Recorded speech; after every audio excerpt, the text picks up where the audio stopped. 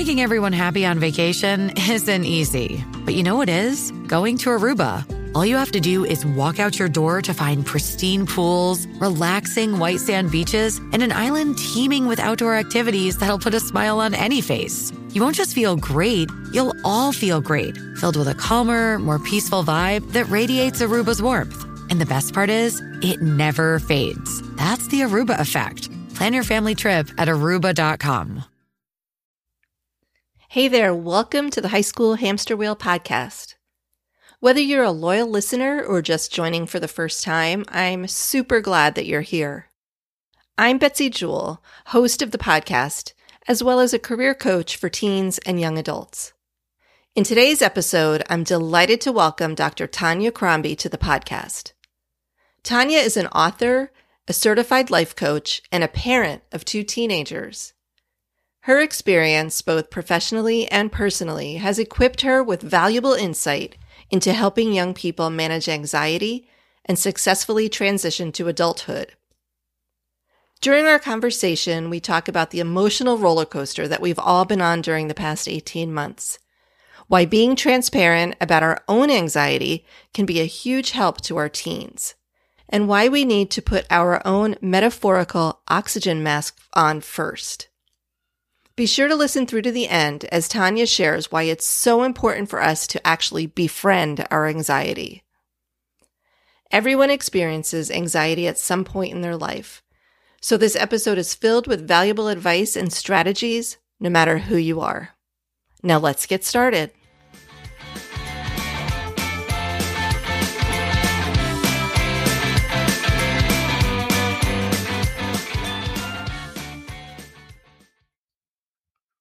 Hi, Tanya. Thanks so much for being here today on the High School Hamster Wheel podcast. Thanks for having me, Betsy. This is a topic and an area that is so close to my heart. I love talking about teenagers and high school and how all the stuff. So thanks for having me. Of course. Yeah. And I've said this, you have both sides of the coin. You have the professional side and the personal side as a parent of teens. But before we get started, would you mind just spending a minute or so introducing yourself to my audience? Yeah. So like you said, I kind of have both sides of the coin when it comes to teenagers. I am an author who has I've written 2 books now about anxiety. The first book was Stop Worrying About Your Anxious Child, and my second book is Stop Worrying About Your Anxious Teenager. And I work with parents. I basically teach parents how to help their children when they struggle with anxiety. And the reason I do that work, I do have my PhD in psychology and have been a coach for many, many, many years. But the reason I specifically focus on parents and kids with anxiety is because I am a parent of kids with anxiety. And so much of what I talk about and what I write about is based on not just all the book stuff, which is great, and I use it, but it's also just based on what I've experienced as a parent. I really know the struggle in a way that I didn't until my own children struggled. That is such great insight because I think we talk to a lot of professionals, right? As parents, we talk to doctors and dentists and psychologists and all those things, but to step in those shoes and be that person and be going through that with your kids just gives you a whole other perspective on it. And I mean, in this climate right now, I can only imagine how many more people you're talking to and how much more you're seeing of, well, really people of all ages with anxiety, but in particular teenagers, because it has been a year that I think we'd all like to erase, but unfortunately we can't. So we're going to have to embrace it, right? Erase or embrace. Oh, I like that. And we need to face it, right? And deal with it. So let's talk about that. What are you seeing with families, particularly in regard to parents with teens, about what teens are going through and what kind of stress and anxiety you're hearing about? Yeah, it has been a year, and it was an interesting year, personally and professionally. So when it started, it's sort of been an interesting up and down roller coaster too, just like everyone has said. I had people whose kids had really, really been struggling before. And when everything shut down, those kids were like doing great, which was kind of surprising, because some kids really thrived at the beginning. When it went on and on, that started to go away. But at the very beginning, when we said, you don't have to go to school, you don't have to go to basketball practice, you don't have to go to, swim team, a lot of kids were like, whoa, this is awesome. This is the best thing that's ever happened. But then as it dragged on, I think that started to wear. Then I also had a group of kids who, and you know how it is, different places have opened at different times. So I had some of my clients were full-time school. School had not started yet. Some of the kids, when school went back, did not want to go or found that they really, really couldn't. I was hearing a lot from parents with, everything. I thought everything was fine, but once they got a taste of not going, the going back was really hard for some kids. So it's been a little bit of everything, every reaction, because we're humans, right? We're going to see every single reaction. Some kids, and then of course, I didn't mention the third group was the kids who had been fine, did okay, not great when things closed down, and then had a lot of fear and anxiety about going back. So that there was also a group like that something happened. I think just the anxiety about all the news and all the things that could happen and all the things that could go wrong really started weighing on a group of kids, and the thought of going back was overwhelming to them. That was one of the things I really wanted to talk to you about today. I call it the re-entry, right? Because here in Florida, we are less than 4 weeks from the start of school. I can't believe I'm saying that, but I really think about these kids, exactly what you're saying, the kids who have either gotten comfortable learning from home and really, especially those who might have some social anxiety or other challenges in person, kids who are still worried about the pandemic, right? If there's possible spread.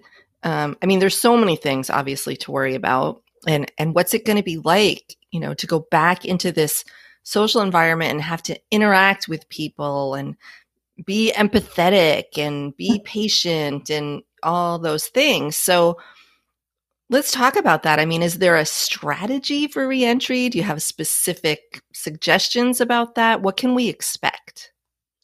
Well, let's talk a little bit about anxiety and how the way that our brains work is not doing something that makes you anxious is one of the most reinforcing things that you can do for an anxious brain. So if you are terrified to go to the grocery store and I say, don't worry, Betsy, you don't have to go to the grocery store anymore, your anxious brain is like, oh my gosh, that was the most wonderful thing that has ever happened. I will never go to the grocery store again. It felt so good. And so we have to be really careful as parents. I think it's really good to know that about what's happening in our brain, because as parents, what we kind of want to do is to say, okay, I get it. You don't want to go to school. Just stay home today. But actually what that does is that just creates more and more problems down the road. It does get harder and harder for those kids. And the converse is also true. Taking a kid who's completely petrified of going back to school and saying, just go, and throwing them in is also dangerous and hard and can create, a panic attack that then they hold on to and say, every time I go to school, I'm going to have a panic attack. And, you can create a spiral. So we are in a really tricky situation as parents with kids who are afraid to go back to school.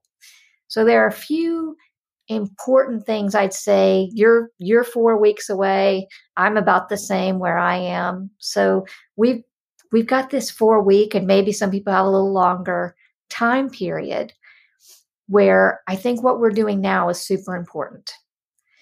So some of the things I think we should be doing now are, first and foremost, always, this is my tip I give in every podcast and everything, every person I talk to, put your air mask on first.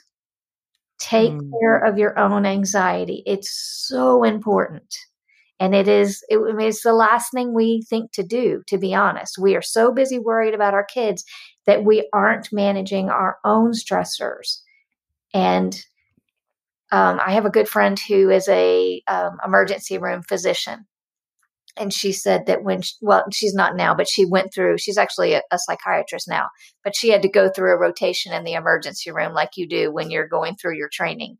And she said that when she got trained, the first thing they told her is the first pulse you take is your own, because you have to be calm in emergency situations. You have to be calm when your child is stressing out. So we've got 4 weeks.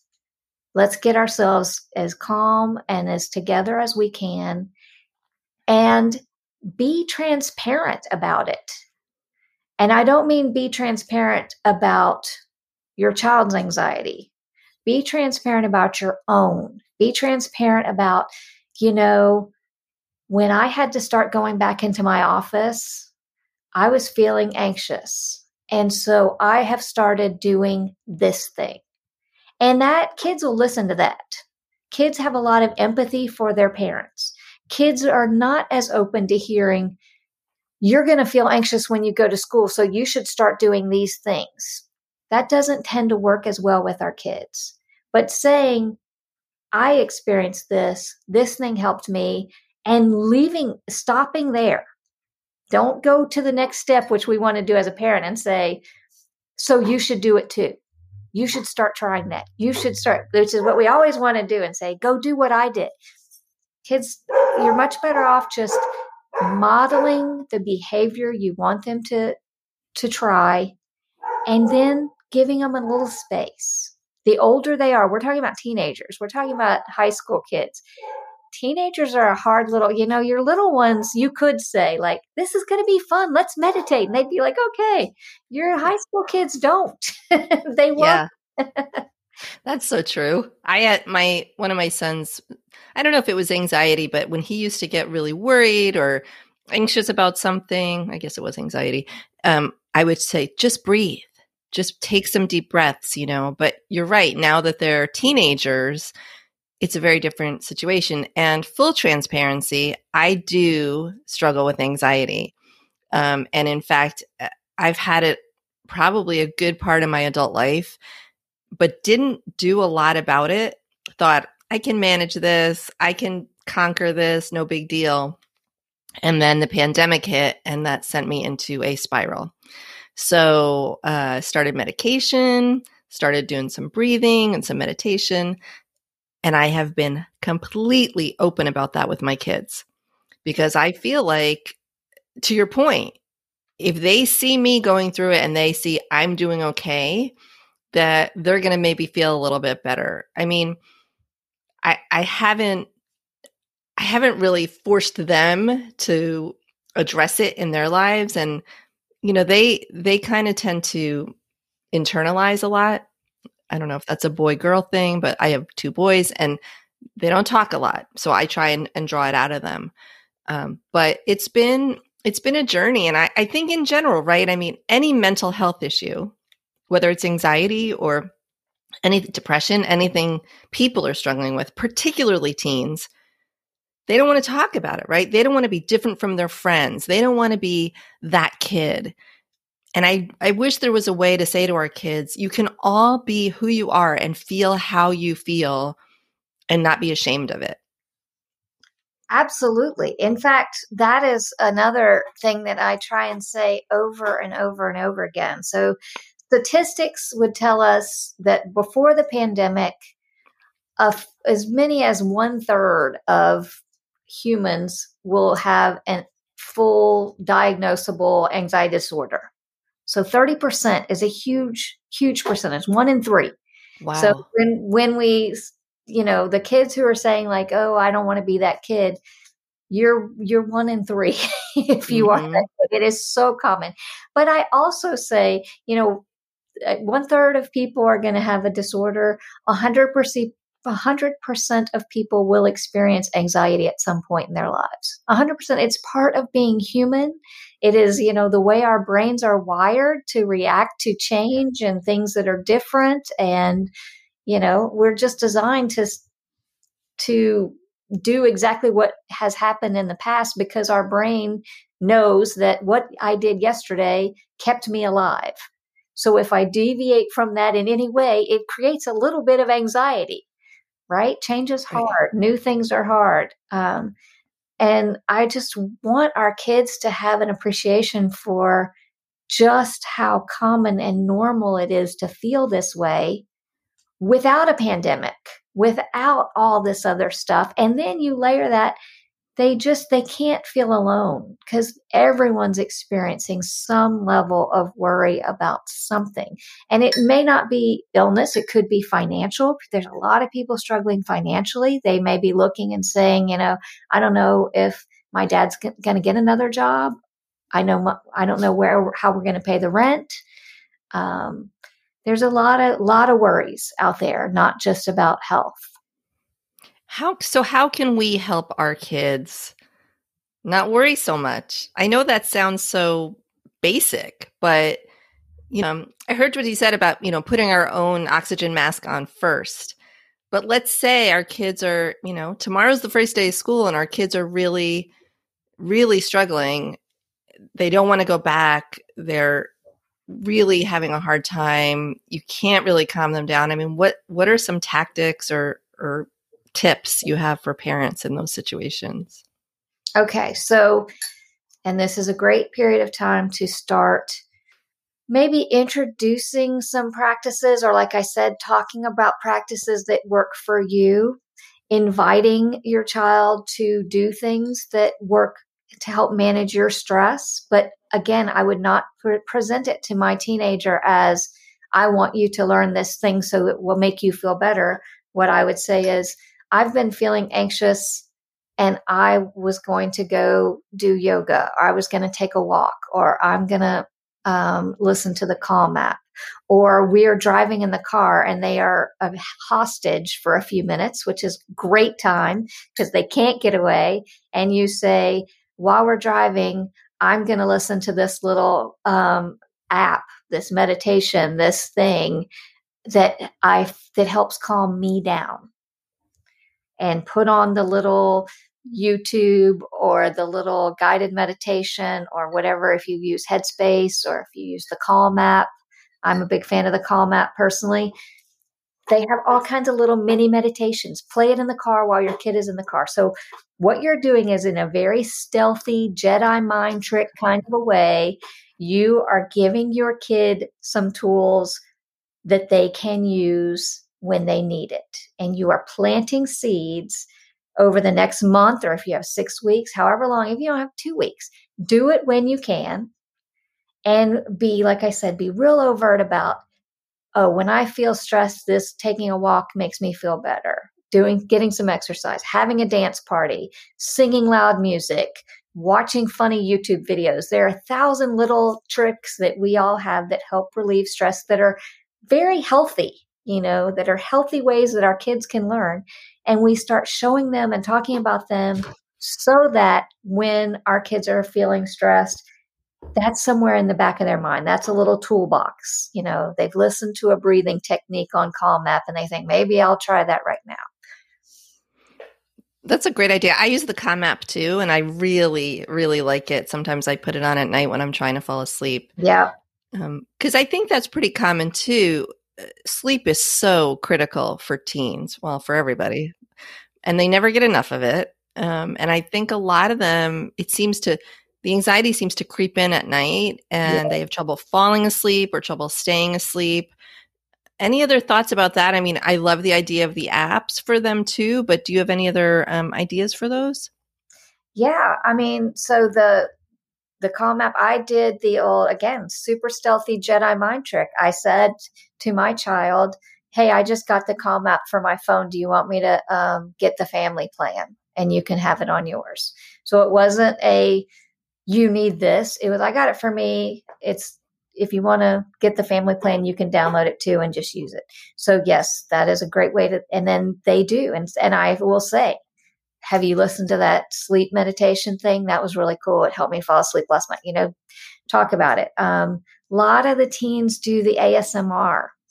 A lot of them are into listening to ASMR to help them fall asleep, which is basically these weird, scratchy voices and people scratching their nails and stuff. It's just the noises, but there's something about those noises that help calm. And I've known kids have been doing this, probably for the last 10 years, but I know that one of my teens listens to ASMR videos just to help go to sleep. So what's ASMR? Does that stand for something? I've never heard of this. Gosh, it does stand for something. And of course, you're going to ask me, and I don't remember. It's something like something I'm going to Google it. Sensory. Yeah, look it up because I can't remember what ASMR. It's huge. I mean, if you just go on Autonomous Sensory Meridian Response. Yeah, exactly. See? But if you go ASMR on YouTube, there are a million, like I said, and it's just kind of like somebody maybe crunching something or whispering in a weird voice, but whatever it is, it supposedly triggers some part of your nervous system. I don't know about the science behind it, but it's probably very similar to anything that we listen to intently, like a meditation, like on the Calm app, is kind of forcing us not to continue thinking about whatever we are thinking about that keeps us awake. Okay. Oh, I'm going to have to look into that. That's really interesting. I'm going to give you one more that, because it's so simple and it is a good one to use with your kids. This is something when they are in that fight, flight, or freeze, they are freaking out. They are saying, I can't. And you can tell they're spiraling. Remember, and I would talk to them about it when they aren't panicked, so that when they are panicked, they can just do it without having to explain. But when they aren't panicked, explain to them that anything that they have several gateways to their calm brain. And the best gateways that they have with them all the time are their breath, obviously, and any of their senses, their five senses.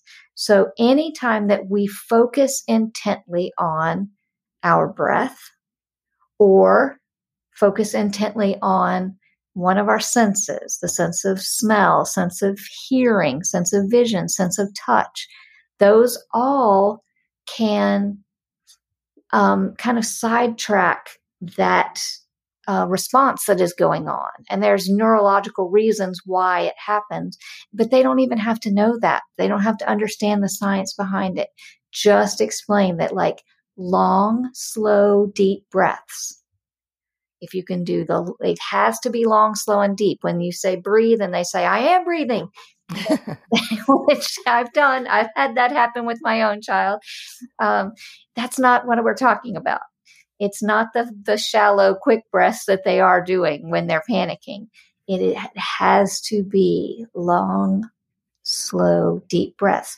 And like I said, so you've got to, maybe you're driving in carpool line and your child starts freaking out. I can't go. I'm not going to go. You can say, this is stressing me out. This is making me feel anxious. I am going to do some long, slow, deep breaths. Try and do this with me. I'm going to do this. And do it yourself because you need it. You really do need it in that moment. And do it on count. So I'm going to inhale 2, 3, 4. Exhale 2, 3, 4. Inhale 2. Count and do it like that, and try and get your child to come along with you. as opposed to saying, just breathe, because that's a panicked person talking to a panicked person, and neither one of you are going to, we entrain to the energy that is around us. So panic creates more panic. Calm can create more calm if you really can get into your calm. Yeah, I can imagine what that would be like when I'm in the middle of it and I'm trying to calm them down. And I've been there. So yeah, so have I. Yeah, I could have used this advice a long time ago, but this is good. I can still use it. You wrote an article that really resonated with me, and you said we need to befriend our anxiety. Mm-hmm. So I don't consider anxiety my friend, but what did you mean by that? Well, one, as I said, it is part of life. It is a part of just being human. And when we panic about panicking, it is sort of a vicious circle, as opposed to just like every negative feeling is a part of being life. So it's true about anxiety. It's true about fear. It's true about anger. It's true about sadness.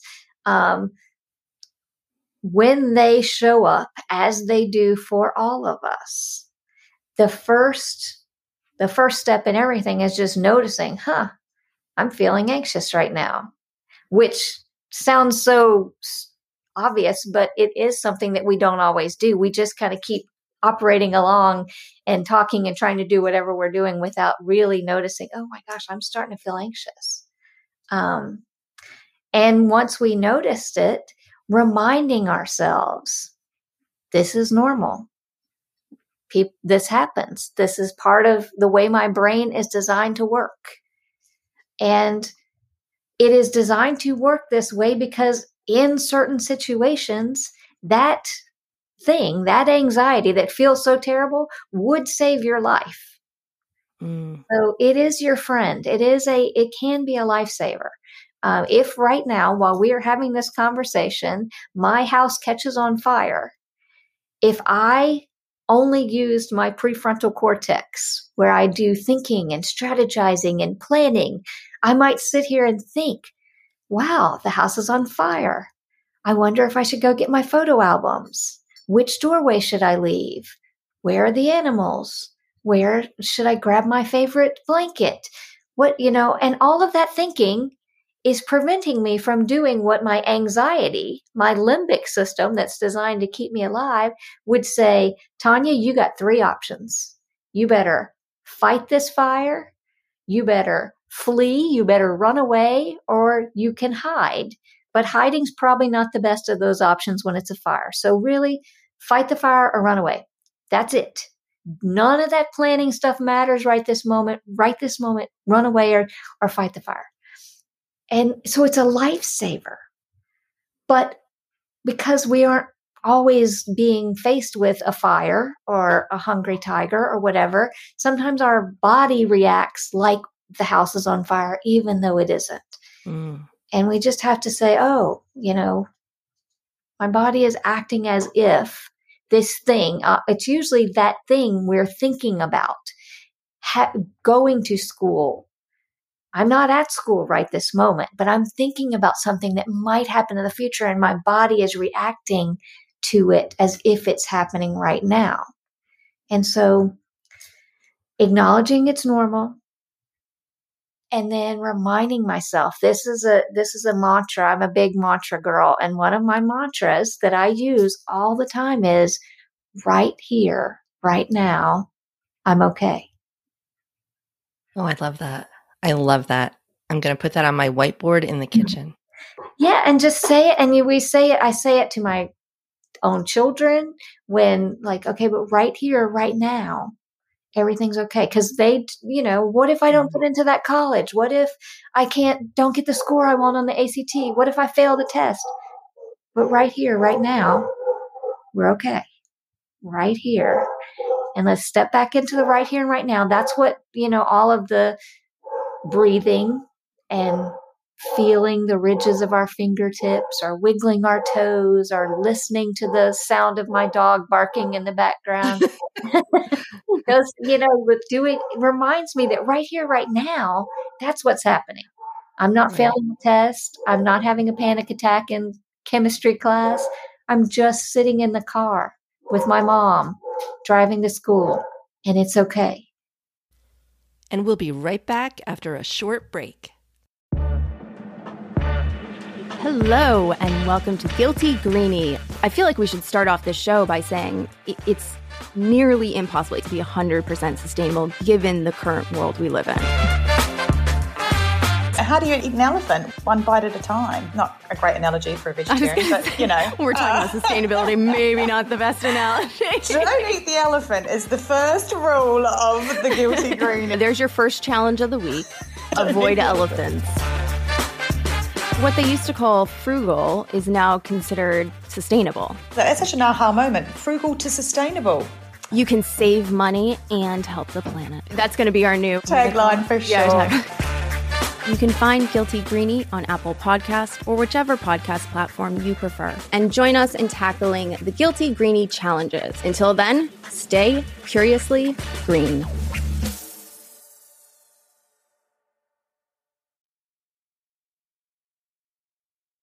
So let's talk about your books because I want people to know about them and be able to find them. Yeah, so the one that is out that you can get anywhere is Stop Worrying About Your Anxious Child. I'm holding it up even though your viewers won't be able to see it, but you can see it. So Stop Worrying About Your Anxious Child is on Amazon and Barnes & Noble and anywhere you can get books. You can find it. And it is filled with really the things that when I was struggling the most with my child's anxiety, when my child's anxiety was at its worst, I walk through, here's how we got through it. Here are the things that I did specifically. And there were some specific things that I did that made a miraculous difference in how everyone was feeling, not just my child, but everyone in the house. Because if you struggle with anxiety, or if you have a child that struggles with anxiety, you know that anxiety affects everyone in the house. It's not just, the person who's struggling. And then one of my very dear friends pointed out to me that that book, the Stop Worrying About Your Anxious Child, I love it. It's got some great tips.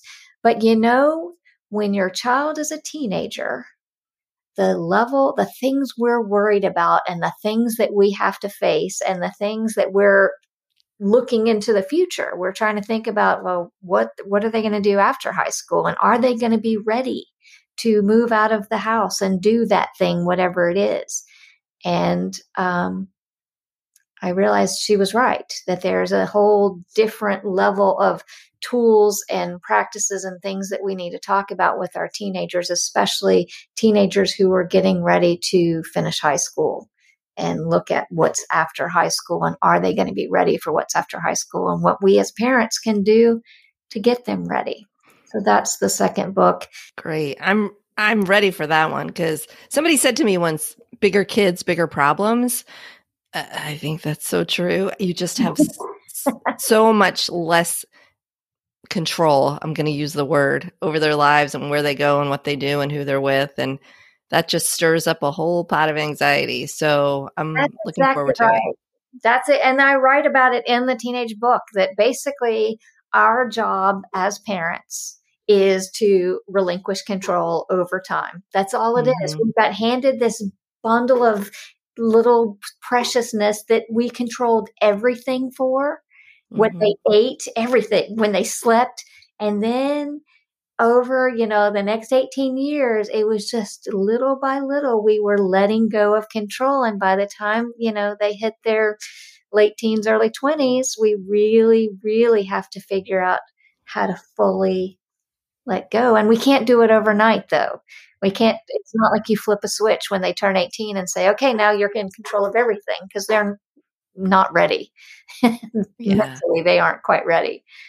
Yeah, it's definitely gradual and transitional. It's probably the biggest transition I've faced as a parent.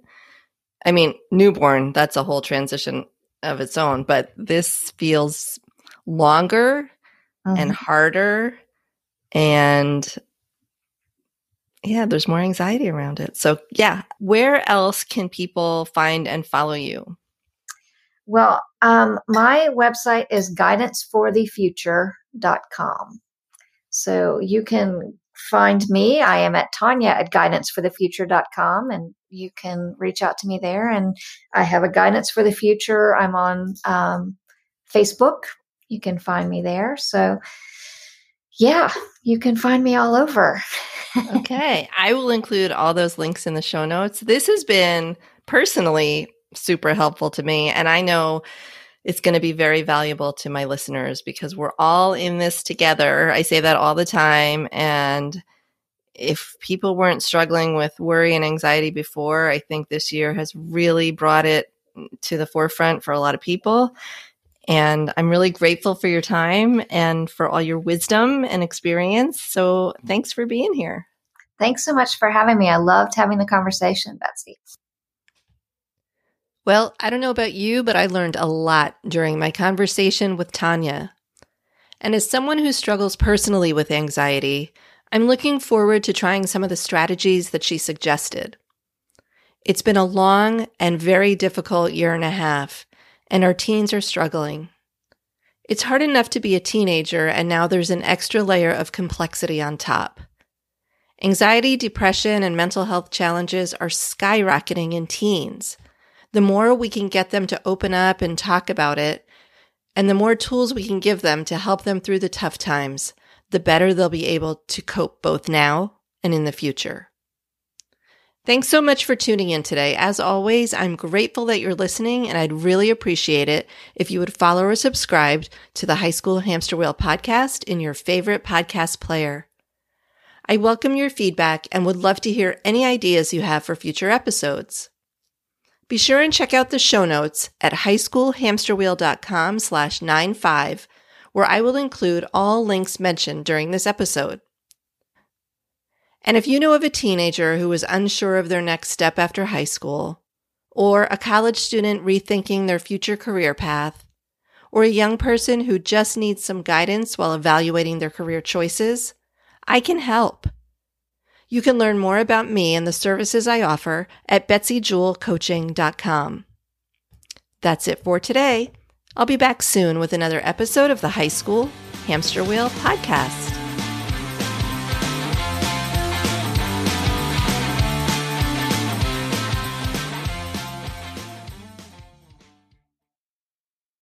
You've got questions, we've got answers.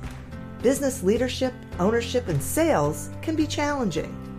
Tune into the Accelerate Your Business Growth podcast to learn from the world's experts. Join me, your host, Diane Helbig, as I chat with people who have expertise in various areas of business.